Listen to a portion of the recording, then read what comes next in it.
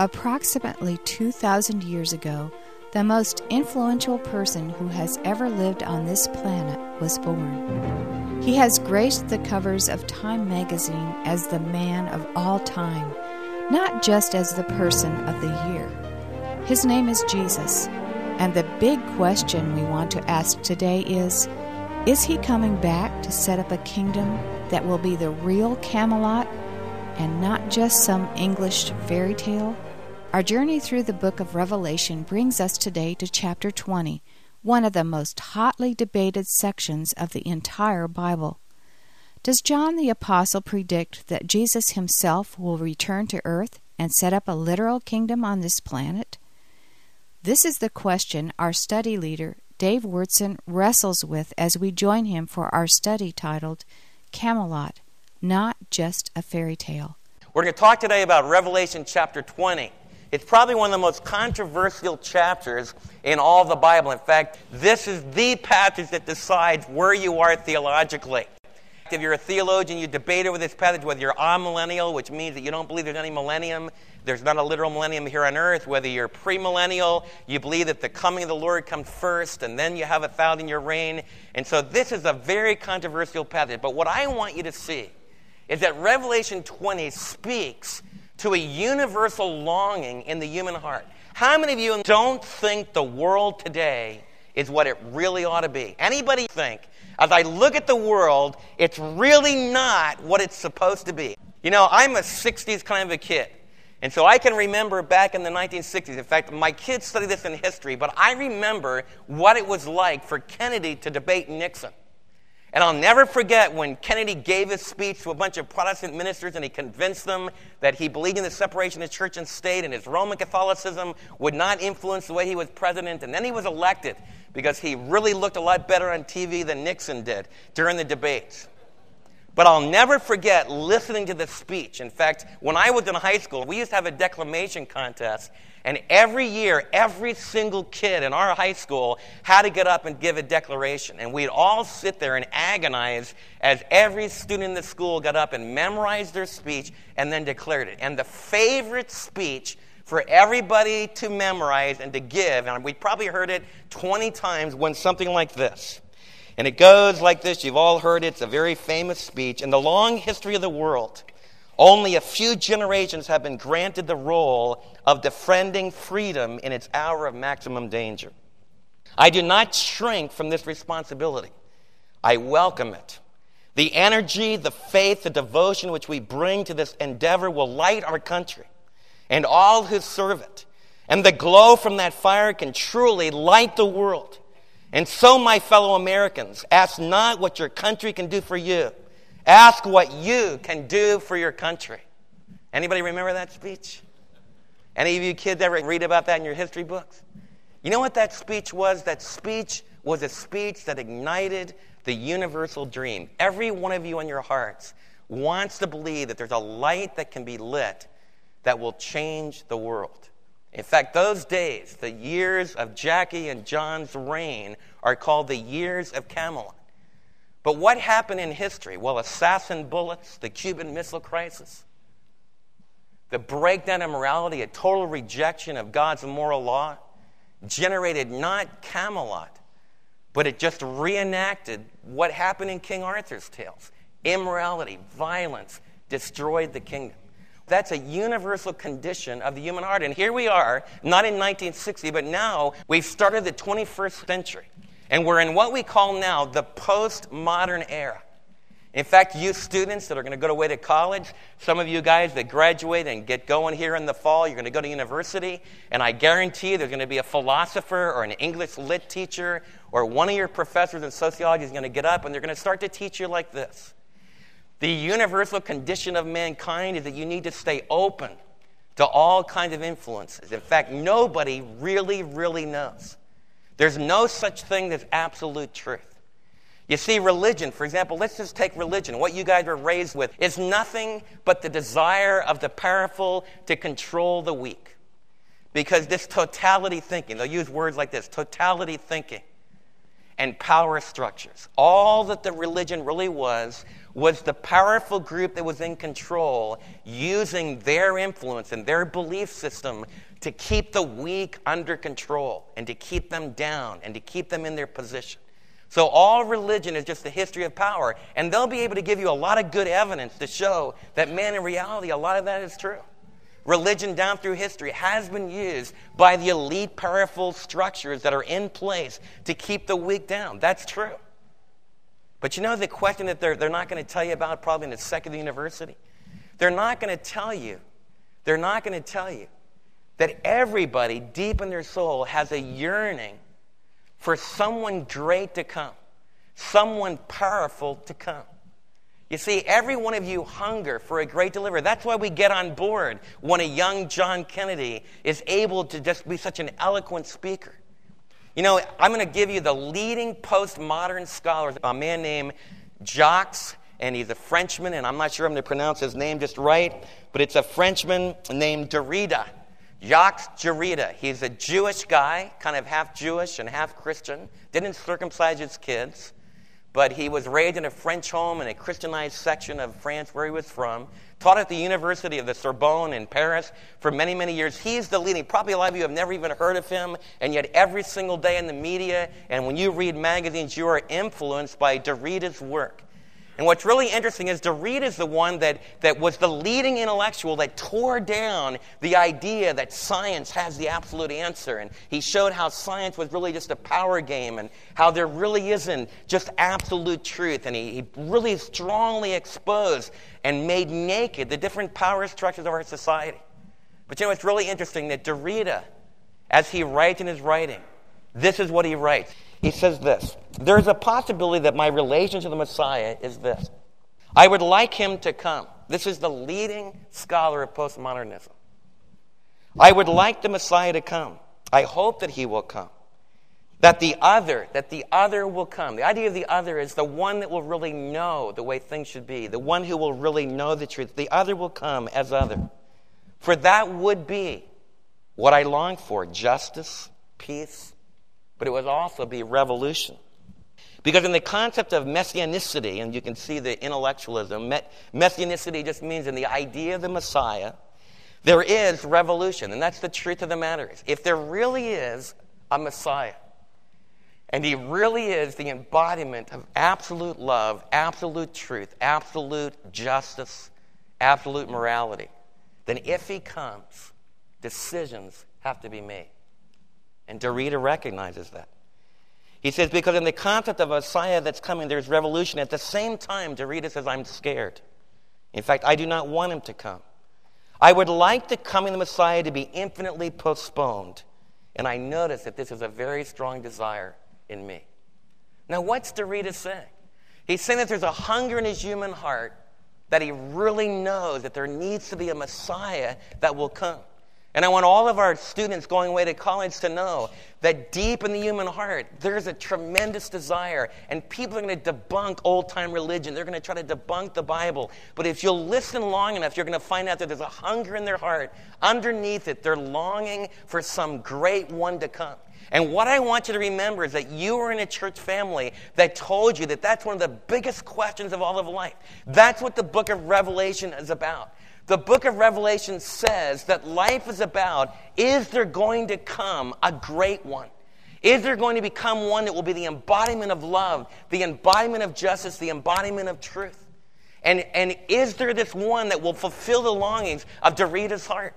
But Derrida's right. If he does come, and I would raise the issue, if he has come, then you need to decide what you're going to do with him. And you can decide either to oppose him and join the forces of wickedness, and you can hold your fist in his face, or you can get down on your knees and you can worship him.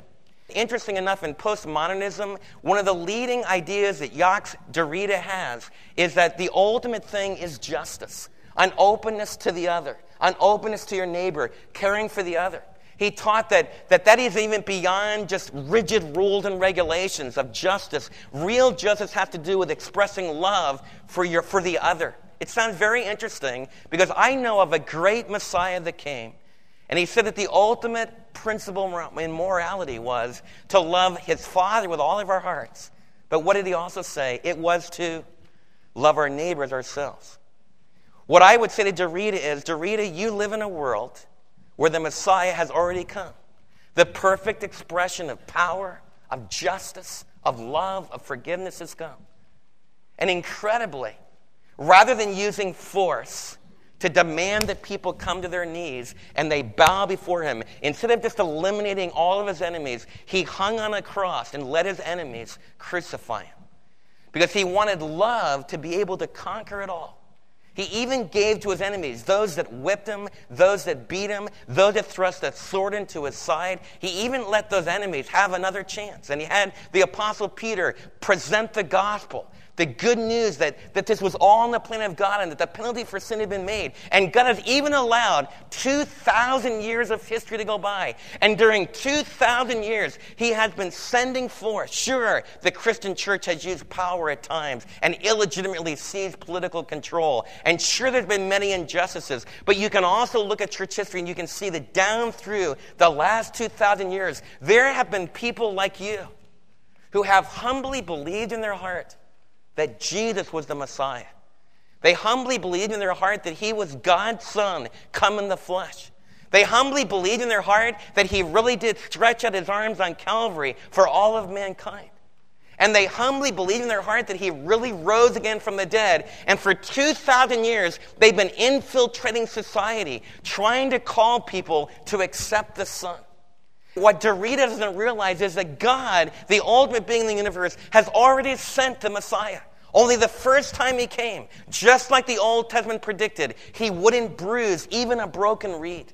And he came humbly. He grew up as a dry root. He would be unrecognized because he would come in a way that wouldn't use power to manipulate it. He wouldn't just put his elbow in our throat and make us believe. We've been living in 2,000 years of grace. And I want every one of you to realize what an incredible time that is and what a wondrous time and a privilege it is for us to be able to be representatives of this Messiah of grace. As we go into all the world and we present God's mercy, we present his forgiveness. Have you ever thought about how incredible it is? A murderer on death row. I have actually talked to a murderer on death row who is facing the death penalty and been able to tell that individual that, you know what, Calvary covers it all. Jesus covers it all. You can open your heart. You can say, God, I'm so sorry that I took another's life. My brutality and my violence is evil, and I'm responsible for it, and I deserve to be separated from you forever and ever and ever. But Calvary can cover it all. And the blood of Jesus Christ can take a murderous sin and make it whiter than snow. Do you believe that? You better believe that, because that's what it's going to take to get all of us in. Because there's none righteous, no, not one. Have you ever thought of the incredible mercy, the incredible love? You are representatives of the Messiah that Dorita's longing for. And Dorita's right. He demands decision. But what Dorita doesn't really understand is that the first time that he came as the embodiment of what he's really longing for. A justice that wouldn't just force people, but would open their arms of love and get people to respond to him. But that very choice of love means you got to make a decision. And that's what the first coming of the Messiah is all about. But you know, when you're just living in the first coming of the Messiah, you can begin to ask some really serious questions about what about the injustice in the world? What about the problems in the world? What about the fact that sometimes, like, even innocent children of God are just beat up?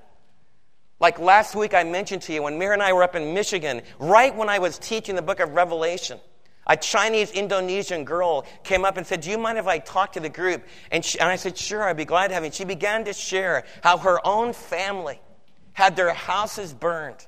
Some of her own relatives had been thrown out of their jobs. They had to flee from the area of Indonesia where they lived, and they had to flee to Darwin in Australia, all because of tremendous upheavals in their culture. But some of it was a direct attack against those that really trusted in Christ. And the Christian Chinese Indonesians were all caught up in this tremendous political upheaval, and some of them were paying for it for their lives. And she was raising the issue, how can God allow this to happen? You know, my family were just believers, just like believers sitting next to you. And all we wanted to do was try to bring the gospel to our Indonesian brothers and sisters. And yet God has allowed us to have our homes burned and some of our relatives even killed. And that raises really tough issues. It's one thing for us to sit in what's relatively safe America and for us to say, well, man, God's mercy is so bountiful and his love is so strong. But what about when the enemy is attacking so strong? What about when the dragon's breathing down your neck and the wicked are winning? You see, that raises the issue of justice. And justice is a big issue in postmodernism. And I want all of our young people to hear about this here so that they don't lose their faith when they get out there. The question of justice can only be ultimately solved in Jesus. I'm going to say that again. The question of justice can only be ultimately solved in Jesus. And that's what the book of Revelation is telling you. It presents a Savior to you whose eyes are like a fiery, blazing, searing light that can penetrate deep in the human heart. And he's the one that knows the absolute truth about everything. And the Old Testament promised that there was going to come a day. The Old Testament promised that there was going to come a day on earth when there would be a perfect king who would execute perfect justice, and the fulfillment of John Kennedy's Camelot would really come true, where Dorita's longing for a Messiah would really take place here on earth. And what I want to do today, because to really understand Revelation 20 and why God inaugurated a 1,000-year reign at the end of the tribulation period, when Jesus comes back and vanquishes his enemies, why did there have to be a 1,000-year reign on earth? Because God made some promises back in the Old Testament. God made promises to his Jewish people, the Israelite people, the sons of Abraham. He promised them that there would be a kingdom where his rule would be done on earth. His will would be done on earth as it is in heaven. And a lot of the American church has forgotten these precious promises that resolve this issue of what about this present history? What about God's people?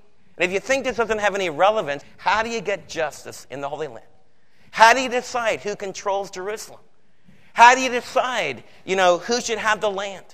These are issues that history can never get away from. And if you're an unbeliever that hasn't quite decided about Jesus, you should study what we're going to introduce today, because it's unbelievably profound. Who would have ever guessed that you would take a country the size of New Jersey, even a little bit smaller than New Jersey? And I'm from New Jersey, but New Jersey is not a big blockbuster state. And Israel's not a big blockbuster country. But for some unbelievably infinite reason, in the heart of God, he chose to choose this little land. And all of history revolves around what goes on in that little land and who really rules in Jerusalem.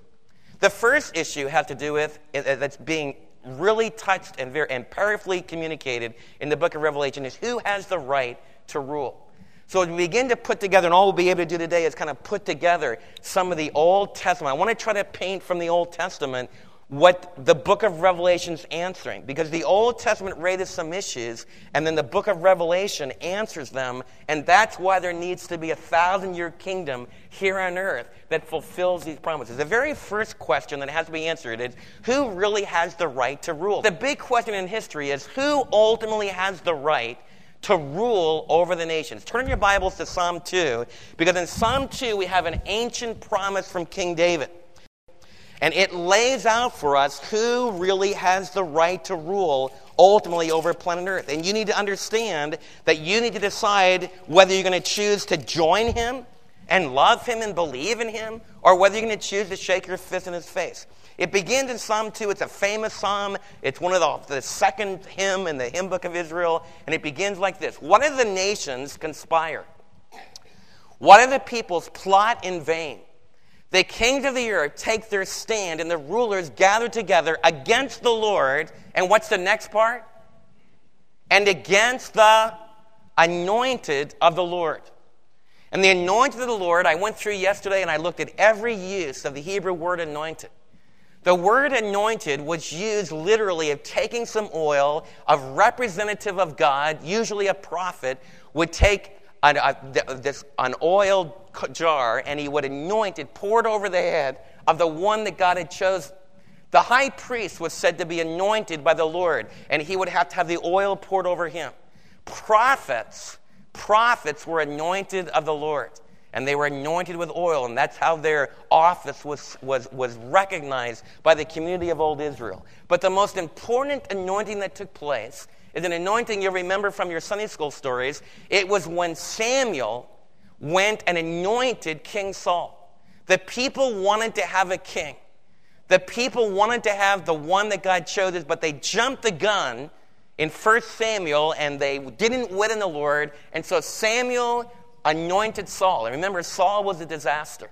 And the whole story of 1 Samuel is the conflict between this King Saul that was anointed by the Lord and David, who was the man after God's own heart that God had really appointed. And yet the anointed one of the Lord was so important. The fact that Saul had this oil poured on him by the prophet, that many times, even though Saul was trying to kill him, even though Saul was trying to wipe David out, David wouldn't kill him. I remember as a kid, I was a kid saying, man, get him, David. Wipe him out. Man, he's going to the bathroom in his cave. Cut him down. Just cut him in half. Anybody agree with me? Man, go get him. That's the way I am. And yet David had a totally different heart. He restrains his mighty men and says, no, don't touch the hand of the Lord's anointed. David was siding with the Lord's anointed. He chose to join with him. In fact, when someone came, after Saul was killed on the battlefield, one of Saul's servants came running to David, who was living in exile, and says, David, Saul is dead, and I killed him. And he thought that David would give him a great big reward. Instead, David turned to one of his mighty men and said, cut him down. Because he had the audacity of putting his hand against the Lord's anointed. The Old Testament stresses how important it is, the Lord's anointed king.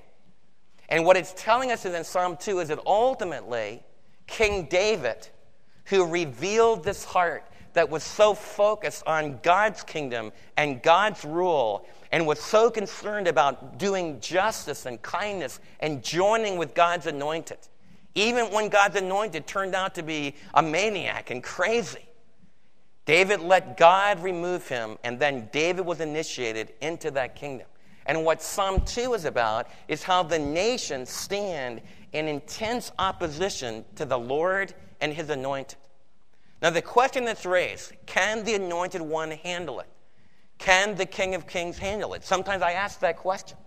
As we live in our world today, one of the things you need to know is that if you're going to join with King Jesus, if you're going to believe in him, if you're going to love him, then you need to realize that you're going to have those that conspire against you, those that try to defeat you, that try to hold it down. You're not just going to be in a nice, peaceful universe. Psalm 2 is telling us that when God has his king and his anointed, there will be those that conspire against him. In fact, the book of Acts interprets this psalm to deal when Jesus was facing judgment by Pilate and King Herod. The king of this world, according to the book of Acts, were Pilate and King Herod. And they conspired together against the Lord and against his anointed. And in the crucifixion, it looked like they had won a great victory. But the early church interpreted Psalm 2 to be telling, no, because it says here, the one enthroned in the heaven, the Lord scoffs at them. He rebukes them in his anger and terrifies them in his wrath, saying, I've installed my king on Zion, my holy hill. And what the Lord Jesus did when he rose again from the dead, he was installed on the throne of the ultimate kingdom, the kingdom of heaven. And that's part of where we're living right now. You see, in the real kingdom that's going to last forever and ever, our Savior, according to the book of Acts, and according to many other passages in Paul, the Lord Jesus has already been placed in the ultimate throttle room of the universe. But the book of Hebrews says that right now we don't see all things subjected to him. So though in the spiritual realm, our Savior has won the victory. And that's why you're safe. If you receive Jesus, you're safe. You can be confident. You're going to be safe eternally. The dragon can't overcome you. Revelation 12, when we studied it, said that when the dragon tried to snuff out the child, that God took him and snatched him to be with himself and took him away from the clutches of the dragon and installed him in the position of ruling. That's what Psalm 2, that's one of the applications of Psalm 2. Revelation is also telling us that presently on earth, and culminating during the tribulation period, there's still a tremendous conflict. There's still tremendous opposition. And what Psalm 2 is reminding us of who the true king is, and ultimately we can be sure that their animosity against those that follow Christ, their persecution against those that follow Christ, whatever we might face from the unbelieving world, is not going to be able to win. That eventually the Lord God in the heaven laughs at the audacity of his creatures trying to have any kind of an opposition against the King of Kings and the Lord of Lords. The Lord responds to this tremendous counterattack against his anointed one by saying, I will proclaim the decree of the Lord. He said to me, the Lord God said to me, the Son of David, you are my son. Today I have become your father. Ask of me, now look at this, and I will make the nations your inheritance, the ends of the earth your possessions. You will rule them with an iron scepter. You will dash them to pieces like pottery. Now, what is the promise here? Ask of me, and I will give you the nations as an inheritance. I want you to realize that right now, we are to go into all the world and call the nations by faith to respond to the Savior. That's the fulfillment of go and make disciples of every people group. And that's when I talked about earlier in our talk today about the age of grace. Ask of me, and I'll give the nations an inheritance. It's the heart of God for there to be those in his family from every tribe and people group and nation. Everybody on planet Earth should have the opportunity of hearing about this precious Son. And that's one of the applications. It's really the New Testament thrust of the bride of Christ.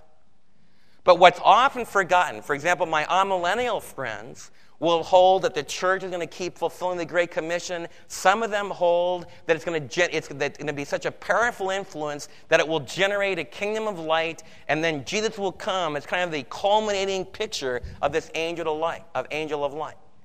The problem with that view is that there's another side to Psalm 2 that says he's going to rule them with an iron scepter.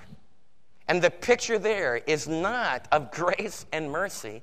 It's what we've been having in the book of Revelation. Like when I taught you last week, I showed you a white horseman, a great conquering general that came with absolute power. And that's what Derrida is afraid of.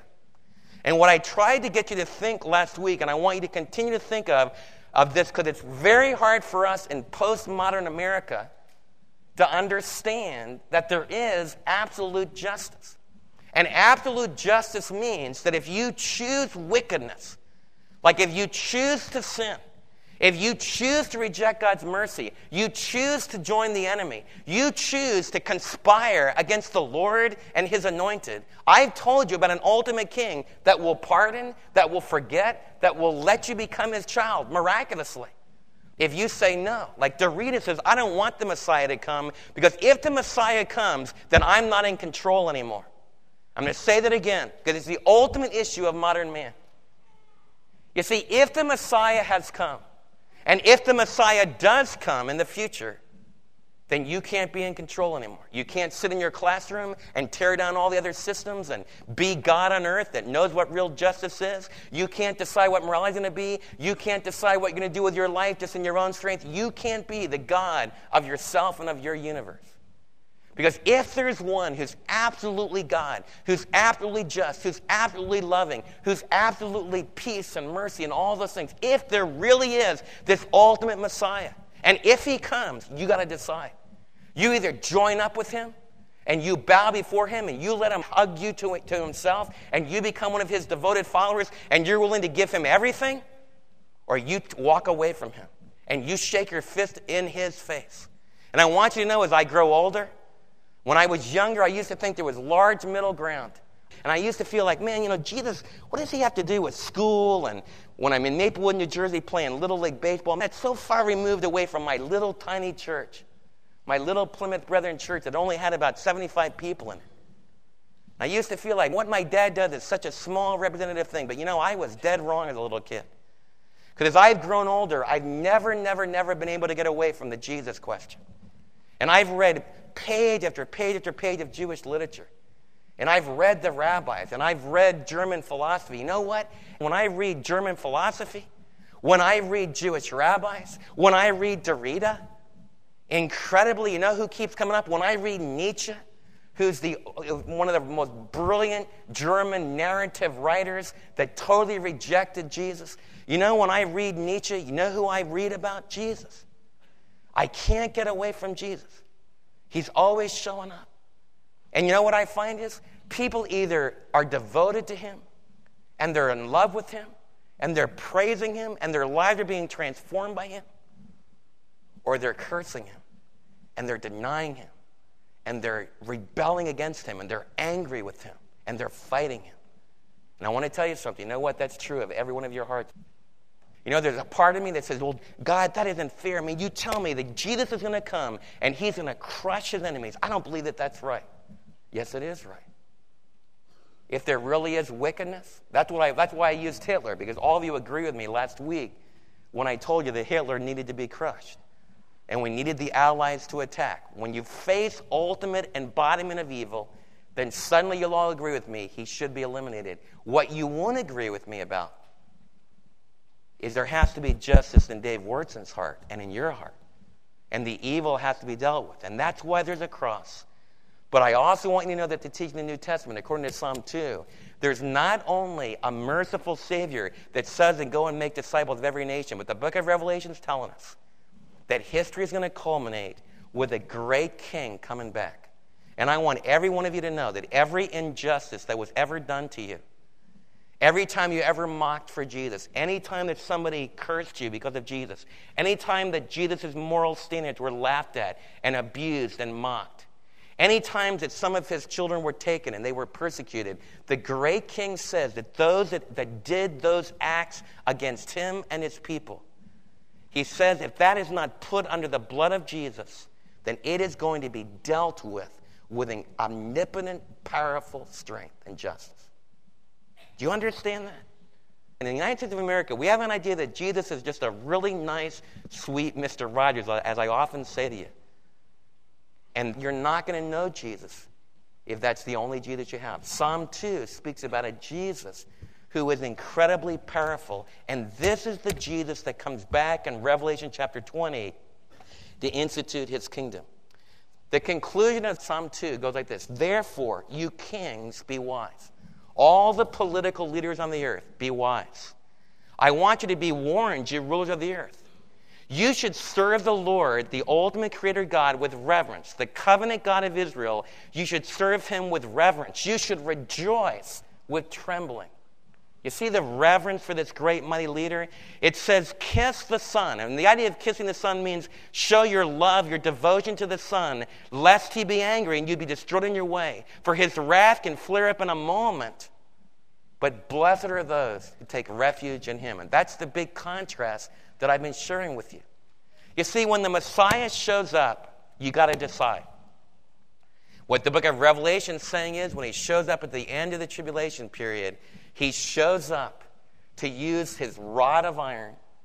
And all those who have not reverenced him, all those who have not expressed their love for him, kissing the Son, to all those who have not trusted in him, then they will be faced with absolute justice, absolute law, the one who embodies everything that's right. And because they chose wickedness, they will have to be condemned. Now, that's not very acceptable in the modern world, in the postmodern world, but it's the truth. And I want you to know that Dave Wurtson is just with you. I have to bow before this great Savior. Wouldn't you love to have a world where your little toddlers could have a pet of a cobra? You could go out in the backyard and they'd have a cobra winding around their body and there'd be no danger. And then they would reach over and they'd pet a great big tiger. And they'd reach over and yell at their pet leopard. And then they have a wolf and they're all playing in the backyard and a lion eats straw. Where we take all of our military weapons and we just make them into farming equipment. Does that sound familiar? Anybody ever heard those kind of dreams? That's the Old Testament prophetic dream. In fact, Derrida talks about longing for that kind of a world. The book of Isaiah said that there's going to come a king that's going to set up a kingdom on planet Earth where you're not going to need nuclear weapons. You're not going to need automatic weapons. All you're going to need is farm supplies. And it also tells us that the farmers, your land will just explode with productivity. We're going to look at the Old Testament prophecies in Isaiah, and then the book of Daniel and Zechariah, and then we'll show how it all culminates in Revelation 20, because though it's a little short paragraph, Revelation chapter 20 is when it happens for us. It's when we come riding with the great white horseman, and we rule and reign and join with the Old Testament saints, and for 1,000 years, the Lord's going to show us what it would be like for God's will to be done on earth as it is in heaven. So you, of all people, as you go out this week, what I want to motivate you to do, man, I remember when my young friends got excited about Kennedy, my friends, they went to the Midwest, they went to California, they got excited about this Camelot dream. And then I watched them crash and burn in cynicism as it all came crashing down. But you know what?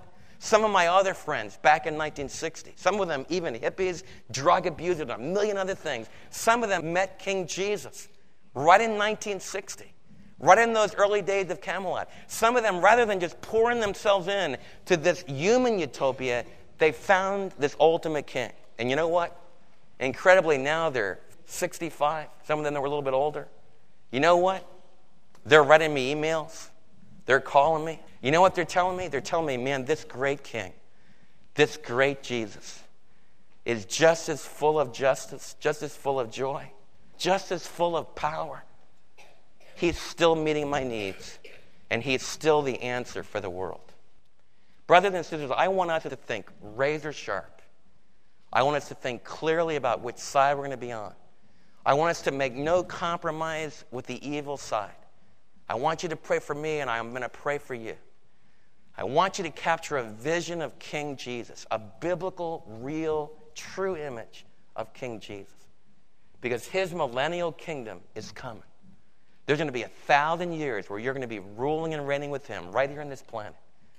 But now this week, we can go out during this time of grace, and we can be giving this incredible message of forgiveness, inviting people to come to the King so that they can join us in that incredible 1,000-year celebration that's going to usher in eternity. The 1,000 years is just the doorway into forever and ever. We're going to be with the Lord. Even so, come, Lord Jesus. Let's pray. Father, I want to ask you specifically that you would use what I shared today to inoculate some of my young brothers and sisters that are going to hear about deconstructionism and are going to have spiritual faith torn down. I just ask you, Lord, that maybe something that we talked about today from Psalm 2 and from Revelation 20 would grip their hearts and cause them to really recommit themselves to the real King Jesus.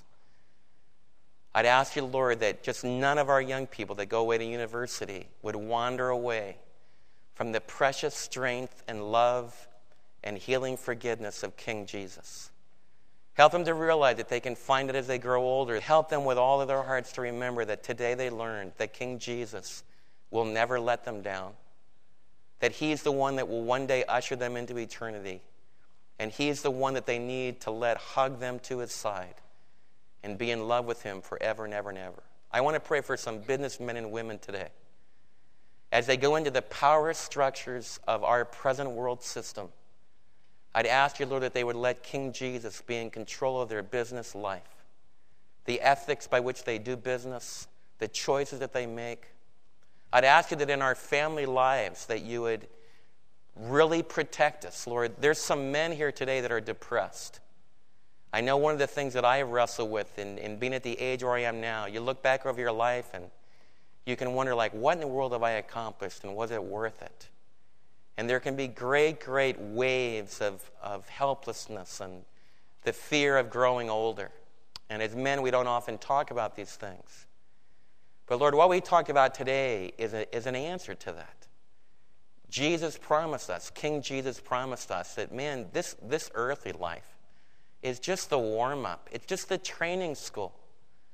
If we really know King Jesus, then we're going to come riding with him. And we're going to be at his side. We're going to be his intimate associates, his family, his brothers and sisters in this kingdom, this 1,000-year reign, and then the eternal kingdom. So we don't have to feel that life is running out. We can feel that it's only just begun. Oh, Lord, I would pray that by your powerful Spirit that you would lift some of my precious brothers up from depression. Lift some of my sisters up from depression by really committing themselves to the wonder of your millennial kingdom, the joy of your coming, to the fact of your coming. I'd ask you, Lord, in closing, that you would help us to be razor sharp on the choices that need to be made. Whether it's a Frenchman like Derrida, or whether it's a person living in China under communism or in Indonesia, help us to realize that King Jesus is the King of the nations, and that there's not going to be peace on earth until every people group on planet Earth is bowing before him. We thank you, Lord, for the precious privilege of not going with the sword today, but going with the written word, the written promise, the blessed gospel of Christ. Lord, I want to pray that you would make this teaching clear, the difference between this age of grace where we go with the word of promise, with the word of forgiveness, with the word of promise, and the age of judgment when Jesus comes and executes his penalty against evil. Help us to be clear on that, and help that to give us patience as we live today. In Jesus' name we pray. Amen. I believe that this is an extremely important message for the situation we face in the world today. Extreme Islam, with its suicide bombers, wants to conquer the world. Our government has the biblical responsibility to protect us, but as armies march victorious, we need to beware of arrogance and of greed. We must be careful not to believe that we rule the world and bring about peace in our time by the might of our economy or of our armies. Only the perfect, just God-man, Jesus, has the right to sit on the throne of the world. Until he returns, we must humbly accept that there will be wars and rumors of wars, and we must at times use force to protect the innocent from international criminals. But we must not fall to the seduction of our own invincibility and righteousness. The state in this age of grace must accept its responsibility to resist evil, but resist the passion to set up a human worldwide kingdom. As believers in Jesus, it is important for us to use this time of grace to proclaim the message of forgiveness in the crucified, risen Savior before he returns in might and glory. I pray that the Lord has used this study, Camelot, more than a fairy tale, to help you discover that only the ruler with nail prints in his hands and his feet has the right to set up his rule over all the earth.